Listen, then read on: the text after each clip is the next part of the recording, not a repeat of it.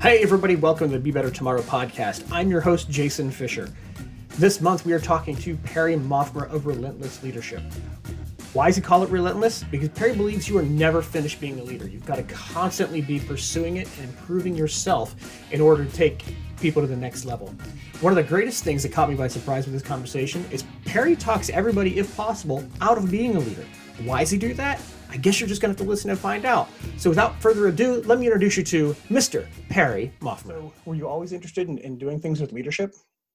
I have been. It started a long time ago. And really, I didn't realize it until after the fact, but it had always been my area of focus. And because it was always in kind of my skill set, my medium was always people. So you preferred the people aspect of everything you were doing? I did, and that's why I moved, I think, easily from industry to industry. It never really mattered what business I was in or what industry I was in. I didn't really I was kind of agnostic as far as that was concerned. I was more focused on the people that were involved and the nuance of behavior and providing people with an opportunity to be successful. Cool. Let me back up just a second and ask, leadership is so nebulous, and you hear a lot of people claiming to be leadership gurus or being experts in leadership. Can you define leadership for me succinctly? The very base definition for me is influence. So leadership is influence. So that's what I use with most people because anybody can do it. Nobody can't influence somebody. John Wooden, so I'm a big fan of, Wooden, of course. He said leadership is love. That was his way of looking at it. And I think that one of my favorite all-time definition of leadership is from David Foster Wallace. And he said, real leaders are people who help us overcome the limitations of our own individual laziness and selfishness, weakness and fear, and get us to do better and harder things than we could get ourselves to do on our own. Those are all great definitions. Yeah. I'm going to key off the first one. Are you a John Maxwell guy? Yes, from way back. From way back, yeah. So I remember reading Developing the Leader Within You and the Leaders Around You were some of the first books I'd ever read on leadership 20 years ago at this point. I've recently started down the line of being certified through his organization to teach some of his materials. I've enjoyed a lot of it, getting into the inside of the business and finding out what it's all about. The second one I think goes hand in hand because we hear a lot nowadays about servant leadership. Now, I used to hear a lot of that because I'm a church guy, and people always talk about pastors who should be servant leaders. Do you find that that's making kind of a bigger foray into the more corporate space nowadays? We hear a lot about it now because of the aspect of humility. And I think that there's a real focus on putting others first. But I think that there's also kind of a danger in that because people can take that too far and think that, well, everybody comes before me as a leader. And while I think that in theory that's good, in the application of that, it can be dangerous for the individual because you can't pour from an empty cup. And so you have to be really careful. I tell people that I work with that it's paradoxical, but you have to put yourself first as far as your health and as far as care for you so that you can care for other people. It's my favorite analogy is just, it's like when you're on the airplane and they say, if the oxygen mask drops and you're with somebody who needs help, you put your oxygen mask on first. Right. Otherwise you both pass out. Right. Exactly. And so I think that to me, that's the easiest way to compare it to leadership is I think we have a tendency to, for people, if I'm the leader, then I have to do the most and I have to put everybody before me.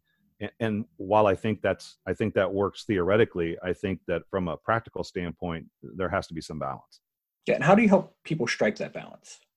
Well, part of it is just focusing on balancing the effort. What I do with Relentless Leadership, there's a couple components. There's 14 tenets, I call them, and a couple of them are the things that you have to do for yourself. You're never finished for one thing, and leading yourself first. And I think you really have to be aware of that. And you also have to be aware, another big thing is your emotional triggers. Understanding how you're triggered emotionally, because that's what takes the most energy out of you. And I see it on a daily basis with the folks I work with, the emotional contagion that happens. And then you get drained really quickly and you have nothing left now. So your whole ability to manage yourself kind of flies out the window. All right. So there's a few things that I already had written down that I want to touch on there. And it's a perfect opportunity to ask, why relentless leadership? Why do you call it that? Why do you go that direction? A couple of years ago, I was doing some branding exercises for myself. And one of the things that came out of it, I was working with somebody here locally and we came out with relentless was one of the words that came out when I talked to people that described my personal approach. And then it took me a couple of years to circle back around to it. And the real reason I selected it is because it is my opinion that you're never finished. As a leader, you're never finished and you're never done developing. And so for me, the relentless piece was just easy. It made perfect sense to me because the tagline is you're done when you're dead. Right. That's a good time to think about it. Yeah, exactly. So you deal with a lot of people in the corporate world. I know you work with a lot of CEO peer groups through Vistage. What do you think is the biggest piece of leadership people miss in all of their training? Okay, so there's a couple things with that question. One is the pointing out the difference between training and development, because I think the biggest challenge I see currently, and the one I point out to most people, is we're trying to dumb down leadership. We're trying to make it something that we can quote unquote train somebody on. We want it. Most people that own organizations want a checklist. They want something that they can say, okay, do this stuff and you'll be a leader. And because it's efficient, right? And I tell people, well, first of all, leadership should never be efficient. It's not about being efficient.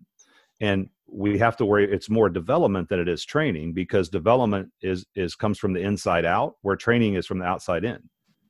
And that's really the biggest challenge, because if I train somebody, I can watch them and ensure they're doing what I trained them to do. I can watch them do the task and go, okay, you did what I told you to do. Whereas with leadership, it's experiential and it's developmental. The core of this is people have to internalize what they're learning from a leadership perspective and then figure out how they're going to externalize it. And several different people can be really effective at being leaders, but it looks completely different. And I think that's a great point, because you have to lead within your personality and within your skill set, and whatever that is. Your skill set and mine may be completely different. Our personalities may be different, but that doesn't mean we both can't be great leaders, especially when we're talking about this servant leadership model, and where it's simply loving people well and taking care of them. It's oftentimes people say, if you don't fit this mold, this personality, and look just like me and act like me, then you're probably not going to be able to be an effective leader. Well, and I think that's the challenge for people, because the word everybody likes to use now is authentic. Like we like authenticity, but we have to be very careful, because if we're working with somebody to become a leader, and I think it was Warren Bennis said, the object is not to become a leader, it's to become yourself. We have to make that person the best person they can be, not a replica of us. And so we have to allow them that ability to execute differently, to verbalize things differently, to talk to people in a different manner, as long as they're getting the same result.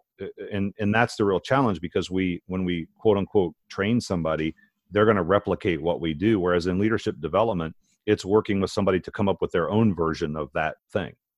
How do you help people recognize what that is in other people and not have them emulate you or whoever is doing the leadership development? So I find if people don't look like me or act like me, I sometimes have to step back and examine that. And there's always that weird conflict of, no, do it this way. But that's just my way and may not work for you. The end of it has to be a result, right? I tell people, and some folks may not like this, I say that leadership is a means to an end. It's not an end in itself. We like to set it on a podium and say we should all aspire to, leadership is something that is an end in itself. And it really isn't, in my opinion. It's a means to an end. So it doesn't matter how anybody gets there. What matters is, are you getting the result you're looking for? Because it has to happen in context. It doesn't happen in a vacuum. Again, when I work with folks, I typically work with leadership teams. I don't spend a lot of time working individually with folks. I work with a team because what I want them to do is then have some mutual accountability with what we're talking about, so that when they go out and practice, they have their peers to help them. And then when we come back and talk about how did we try to execute these things, and then what was the result, and would we do it differently next time? Because it is definitely a process and not an event. Yeah, I couldn't agree with that more. If you're not examining what you're doing and whether it worked or not, or how you could do it more effectively, or how you could have been a better leader in any given situation, you're not going to improve. And you're really not going to be leading. You're going to be, to your point, trying to check off a checklist. Yeah, it's really it really becomes an evolution, right? That's why I say relentless, because it's never finished and you're never done developing as that leader. And so you have to evaluate when you do something. To your point, it may have, and the other thing is account for luck. Like, just because it worked out right doesn't mean you're right. You have to account for the fact that maybe you just got lucky that time. So if you're constantly evaluating and thinking, and the other point of that is that organizations throughout the time that you're with them may need a different style of leadership depending on what's going on. So you always have to ask yourself, am I the leader my organization or my people need today? Because 6 months from now, they may need something different. And if you're not constantly evolving and evaluating that, then, you can never be static. No, I always tie it back to parenting. Mm-hmm. Like, my kids need a different father depending on what's going on. When they were little and they scraped their knee, they needed a little more sympathetic dad. If they're acting foolish now, they need dad to step in and go knock it off. It's sometimes individuals, organizations, they all need that different person. If you can't flex to care for those people the way they need cared for and lead them to help them grow in the way they specifically need that help, you're not leading, you're walking, but no one's following you. Right. And there's a definition, one of the best definitions of a leader is someone who has followers. Right. So, if you're way out in front, nobody's behind you, to your point, then guess what? You're not leading. Right. Yeah. I think Maxwell says you're just taking a walk if no one's following you. Exactly. I remember what I was going to talk about earlier now. Some of the things you were talking about really, I think, tie into EQ really well, emotional quotient or emotional intelligence. Mm-hmm. And I heard you originally on the spirit of EQ, and I think you talked a little bit of those sorts of things, but I'd like to touch on it now because I think that's becoming, I don't know, say the next big thing, because I don't think it's a cliche or a trend. I think it's really important that as individuals, we're learning to grow in our emotional intelligence. To your point, what triggers me? Why does it trigger me? And how can I adjust to that so I don't let it drain all of my energy? Can you talk a little bit more about how emotional intelligence plays into leadership from that perspective? Well, first of all, I agree with you. And most of the things you read nowadays, if you're looking at, when people talk about the 3 to 5 traits that are going to be required for leaders in the future, EQ is always on that list. And I had this conversation with a young leader today because they said, well, I don't want to have sympathy for those people. I'm not saying you should feel what they feel, but I understand their feelings. I give them the right to have those feelings. And I think that's the biggest thing. And then you move to compassion, which is understanding someone else's situation in a way that helps you help them. Because back to the point earlier about making people into us, if I'm constantly evaluating somebody else against my standard, I'm doing them a disservice. They're not me. Right. And we have to have that recognition. And I think overall as a society, we lack compassion to a great extent. We're the pull yourself up by your bootstraps and, work harder and, everybody's even and everybody can succeed. And while we'd like to believe that is in fact not true. And so we have to have compassion for people as a leader. And you have to balance that because you certainly don't want to feel sympathy for people and allow them to do things and not live up to their potential. But at the same time, you have to understand what their capacity is and how hard you can push them. Because just like a rubber band, you don't take a rubber band and grab it and just stretch it twice its size or it'll snap. Right. You have to pull out a little till you feel that tension and then hold it and then let it relax a little bit and then come back out. Because if you want something to go beyond where it was first stretched, it takes time and a nuanced touch. But I am going to recognize and allow them to have that emotion because it's their emotion and it's validated. Yes. I should never invalidate somebody's emotion. Like, you shouldn't be upset about that. That's a lack of compassion. I was perusing your website and doing my research for this. I really loved what you had to say. It's right in the line of some of the things we were talking about today. We are not going to get into anything political, and you prefaced that in the beginning of this article about the leadership crisis, and it seems to tie into this difference. I come from a father who was 50 years old when I was born, and so I always feel like I'm older than I really am. Mm-hmm. And a lot of the leadership I learned was more blue collar stuff. And it was really the just do as you're told, the authoritarian leadership. You've got to be tough, separate yourself from your people. What you're discussing in this article is really more that servant leadership of building people up. And I think you may have touched on all of it, but if not, I just want to recommend people go out. I will link it in the show notes. Is there anything else from that article other than the political stuff that you might want to touch on that we haven't hit so far? I think that the biggest piece of it, and I really want to echo something you just said, is I have a fundamental belief, and I share this with everybody that I work with. In every interaction, we have a choice. We either build up or we tear down.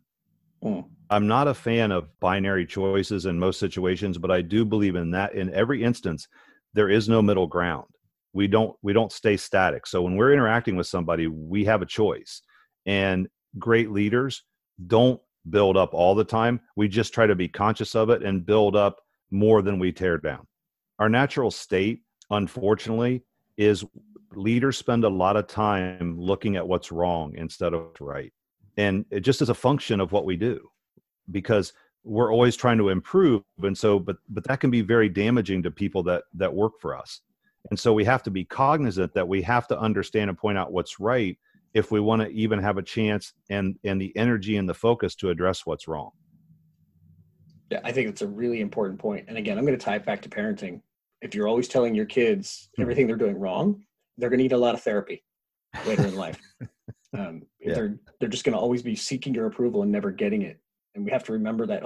And I don't want to say we should be patronizing to the people who are under our care, but we should think about them in such ways that we would care for them just as if they were our children, adult children. So we're not thinking of them as being toddlers or something. I can tell you that most of what I learned about leadership, I learned from being a parent. Mm-hmm. You know, over the period of, my kids are all in their 20s now, but understanding the impact you have on somebody and different approaches that you take with people over time is an amazing thing to experience. Yeah, one of the things I really appreciated you talking about in the other podcast I listened to was you talking about it taking time. That a weekend workshop, a one-time meeting, it might whet your appetite, but it's never going to build the type of person that a leader is looking to build, because it takes time to take on that responsibility. And the fact that you said you'd turn people away, what was the phrase you used? The emotional investment, or people want to write a check to satisfy their emotions and make them think they're doing something. Well, it's emotional Novocaine. That's what it was. Yeah, it's emotional Novocaine. And I think that it's very important, because I view leadership development, and there's a concept out there called deliberate practice. And so I really believe in that, because it's one of the components of it is high quality feedback. Mm-hmm. And so you have to have specific goals, and then it's just like training. You have to go out and do the thing, and then somebody's there with you going, okay, here's what you did well, here's what you didn't do well, here's what you got to try next time. And you can't do that in a 1 or 2 day workshop. You can come away very excited, very motivated, have a lot of information, and then go right back to work. And that stuff goes on a shelf. And so most of the folks I work with over the course of sometimes longer than 12 to 18 months. And the concept is, that's why I want the leadership team together, because I'm going to pass on all of this information to them as a unit. And then eventually they'll become self-sustaining as a unit. And then they pick it up and go from there. Because they're holding each other accountable and helping each other. Right. And I'm giving them a common language. Part of what I'm doing is providing them with a common language to use that's very, I guess, for lack of a better term, simple. It's nothing complex. I don't believe leadership is, but it's being able to have a shared vocabulary, I think, is important, and make it easy for people. Yeah. And like so many things, you just can't get better by reading books and thinking about it. You have to actually do it and practice, and preferably get feedback. I'm a longtime member of Toastmasters International. One of the big things about Toastmasters is every speech you give, you're getting feedback directed towards you, exactly what you did and didn't do, things that can help you along the way. And I wish there was some opportunity there for that in a leadership model, but you can't really lead people in a meeting. So you'd have to get that in the organization that you're in, where they can watch you every day, day in and day out. Oh, yeah. And I have clients who will ask me to come to a meeting they're having and sit as an observer and then give them feedback after the meeting. Oh, well, that would be very helpful. And I think that what's important is the effort. And you're right. Nobody's going to follow you around watching you in interactions during the day. And that's why I think journaling is very important for somebody that's trying to work on their leadership. At the end of the day, I tell people, just ask yourself these 3 questions: what went well, what didn't go well, and what would I do differently? And just having that get that mechanism involved, to where I'm routinely asking myself after an interaction, did that go as well as I wanted it to? And if it didn't, what could I have done differently? And the real challenge here is that, and I tell people this, my term is clunky. Like when you try something new, it feels clunky, right? So as a leader, if I've got a way of doing things and I want to try something different, it's really awkward the first 10 times I do it. Mm-hmm. And so there's a definitive risk involved in that effort. And so what we have to do is be able to overcome change our risk tolerance and be willing to look stupid, because it'll happen. Right. And so for me, I was lucky enough to not be challenged with being worried about looking stupid. Like I'll walk into a meeting and just start talking, and I'll acknowledge right away if something goes wrong. Right. I've been slowly breaking myself of that habit. I come from that. Leaders aren't allowed to be wrong in front of their people. Obviously, that ruins their credibility. Because being a contractor or consultant has helped me break that, because I come into organizations all the time where I don't know the lingo, I don't know the vocabulary, and every meeting, I'm sorry, what does that mean? What does that mean? What does that mean? And sometimes you just out of habit do it because you don't want to assume, and then like ASAP as soon as possible. Yeah, okay. That one I knew. And eventually you're going to look stupid. But what I find out is, as I'm taking notes and writing this down, I'll have people come up to me and go, when you're done with that document, can you send it over? Because I don't know half of these things, and I've been here for 3 years. But even if they don't, I'm okay to look stupid in the short term, because I don't want to be stupid in the long term and wait 1.5 years or 2 years and not have ever asked the question or gotten any better. Well, there's a very interesting underlying theme with what you just talked about, which is that leaders are always supposed to know. And that's damaging. We're trained, we're conditioned, we're made to think that leaders have all the answers. And that's, again, damaging to people, because it puts us in a bad position, because we don't and we shouldn't know all the answers, but we feel compelled to. And then we feel compelled to get upset or angry if somebody asks us something we don't know, because we feel like we've been found out. And so there's a lot that just that in and of itself you could unpack and talk about for 30 minutes, because most people, that's their stance, is I'm the leader, I'm all knowing, I should know everything. So I'm going to defend if I don't. Yeah. And that's a problem. It is, because I think we were talking about before we started recording, there's too much information in the world to know everything. I'm not embarrassed if you name a leader that I've never heard of tonight, and I'm supposed to know about it. Okay, I've never read that book. I've never heard of that guy. I can name 100 other people that I have read, but I don't know that one, and that's okay. If it's a good one, tell me. I'll read it, and we'll see what's going on. One of my tenets in Relentless Leadership is failure is progress. And I love the acronym FAIL, first attempt in learning. Yes. And so, if you redefine things for yourself, you find opportunity where you didn't before. And it also frees the people that you're serving, because now they're going to watch you. One of my favorite sayings is from Ralph Waldo Emerson, which is, your actions thunder so loudly I cannot hear what you say. And so I tell all the leaders I work with, it doesn't matter what you're telling people. What matters is what you're doing, how you're behaving, because they're all watching you very closely. In fact, I could go talk to your folks, anybody, and they know when you're having a bad day before you know you're having a bad day, because they're acutely aware of it. Yes. Yeah. I think you're heading that direction. If, as leaders, we're okay to say, I don't know, we're okay to walk that road. It frees our people to be able to, it is okay to not know something. I don't have to get defensive if I don't know either. Or even when people assume that when you're asking the question, you're trying to trap them. If I've been in those kind of cultures where if you ask me a question and I don't know, I'm going to go, he knows I don't know that. He's trying to get me in trouble in front of the boss. But if there's a spirit and an environment of being okay to say, I don't know, but I'll find out, then everyone can be free to learn and to grow without that fear of what's going on. Yeah, there's Edgar Schein wrote a book called Humble Inquiry. It's a real small little paperback book. And I love his definition of humble inquiry is the act of accessing your own ignorance. That's really good. And he said, because his point in there is, very rarely do we ask questions we don't know the answer to. And to your point, it can be damaging in an organization. It can hurt people. I sat with a new leader. It was I was sitting with the CEO. He had just hired a COO, and they'd been there, I don't know, about a month or so. And they were telling me this interaction they had with one of the other leaders in the organization. And he said something had happened. So he was asking her a question he already knew the answer to see how she would answer it. And so I let him explain that to me. And I looked at him and said, so you were baiting her? And he said, what do you mean? I go, you were baiting her. You were testing her. So how do you think when that all transpired, what level of trust does she have in you now? And he said, well, no, that's not what I was doing. And I said, well, I respectfully disagree, but it is what you were doing. You were testing her.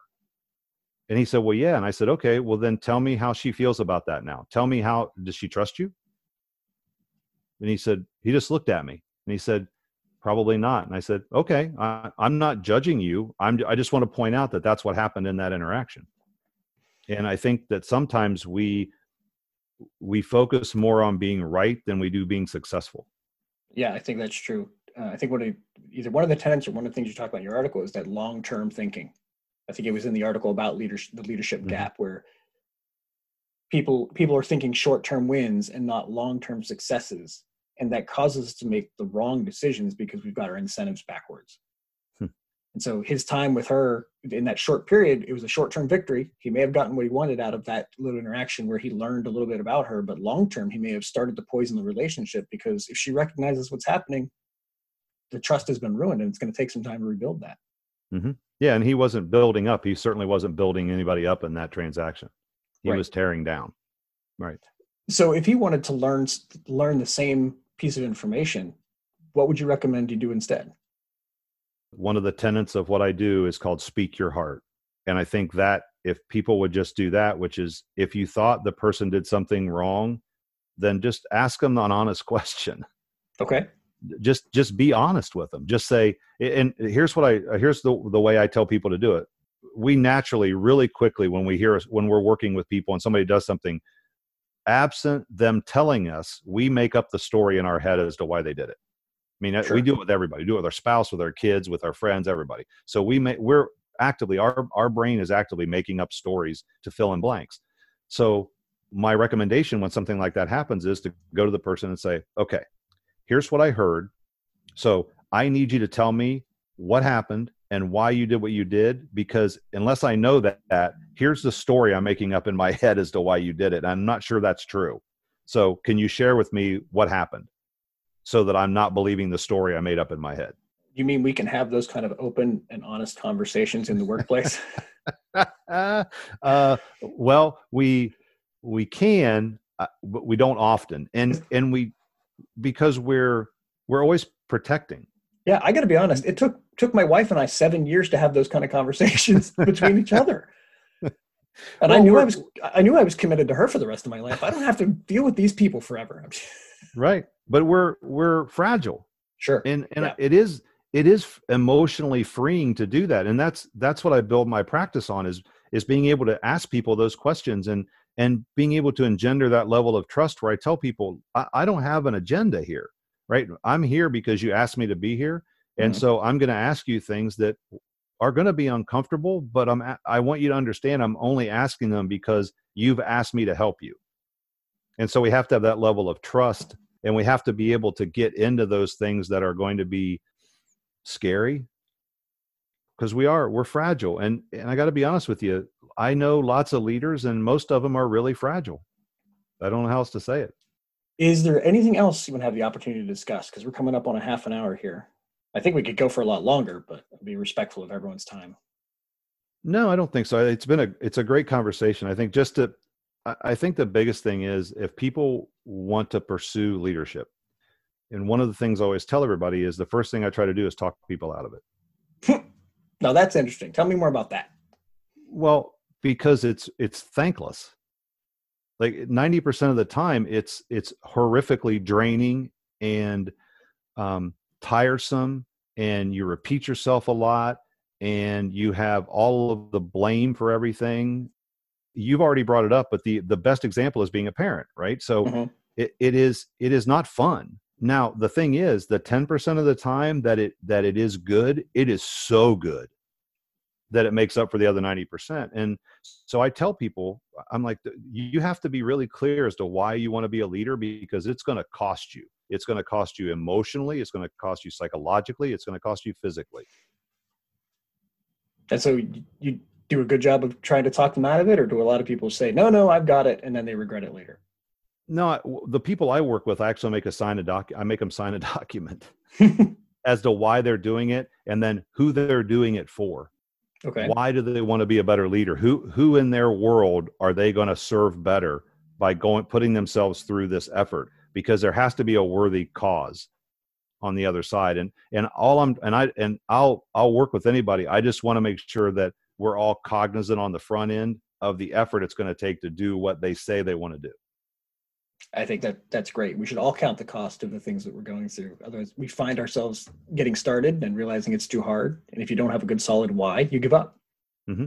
No, exactly. And it's easy to get worn down, and you got to find people that can support you through it. And you got to find a way to energize yourself on a daily basis, because again, we don't will our cars to keep going when they're out of gas, but we'll keep driving ourselves. That's a good analogy. I mean, everybody knows you need to do some maintenance on your car, but very rarely do we think about doing maintenance on ourselves, whether it's, spiritual, physical. I mean, a lot of people will work out, but it's more like to relieve the stress than it is to be proactive, I guess. Well, and working out's great, but you have to, that emotional energy is where you got to find it. Mm-hmm. You got to find what does that for you. Let me close with the question I ask everybody. What are you doing today to be better tomorrow? I stopped reading as much. Now that's interesting, because most people tell me about all the books that they're reading. So explain that. Well, I was one of those people, and I've got a stack right over here to my left. And I would go through, typically in the last 5 years, I probably average about 2 or 3 books a month.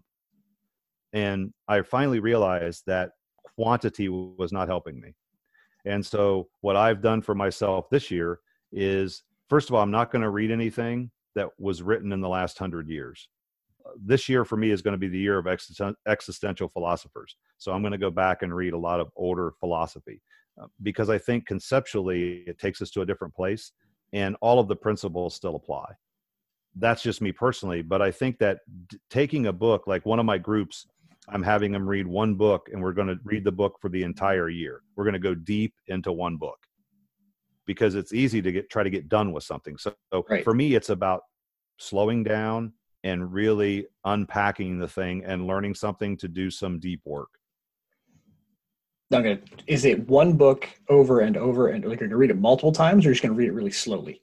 Slowly. And I'm going to try to get them to, we're only reading one chapter a month, and then we're going to talk about it. And then my purpose is trying to slow people down to really digest the material and think about, in the Book of Five Rings, which was, I think his name was Miyamoto Musashi. He was a swordsman back in feudal Japan.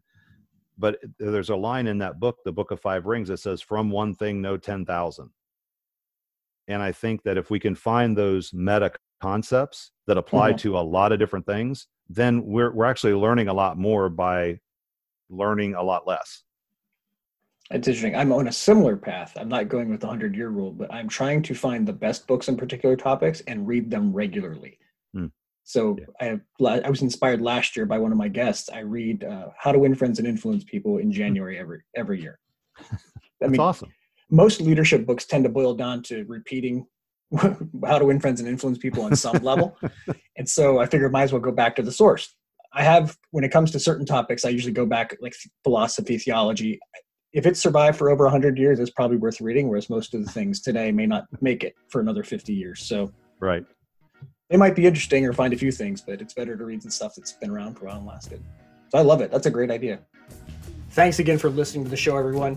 If you don't know already, please head over to BeBetterTomorrow.com and subscribe to the show so that you can catch every episode that comes out. Look for ways to be improving all the time.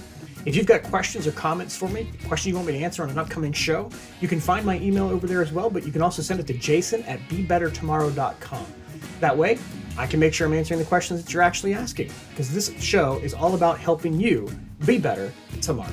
The music that you're hearing right now is by Kevin MacLeod of Income Tech, released under Creative Commons licensing, as is this show. So anything that you decide to do with the show can be done as long as you give me credit, and it's not for profit. With all that, I'd like to say thank you for listening, and we'll talk to you soon.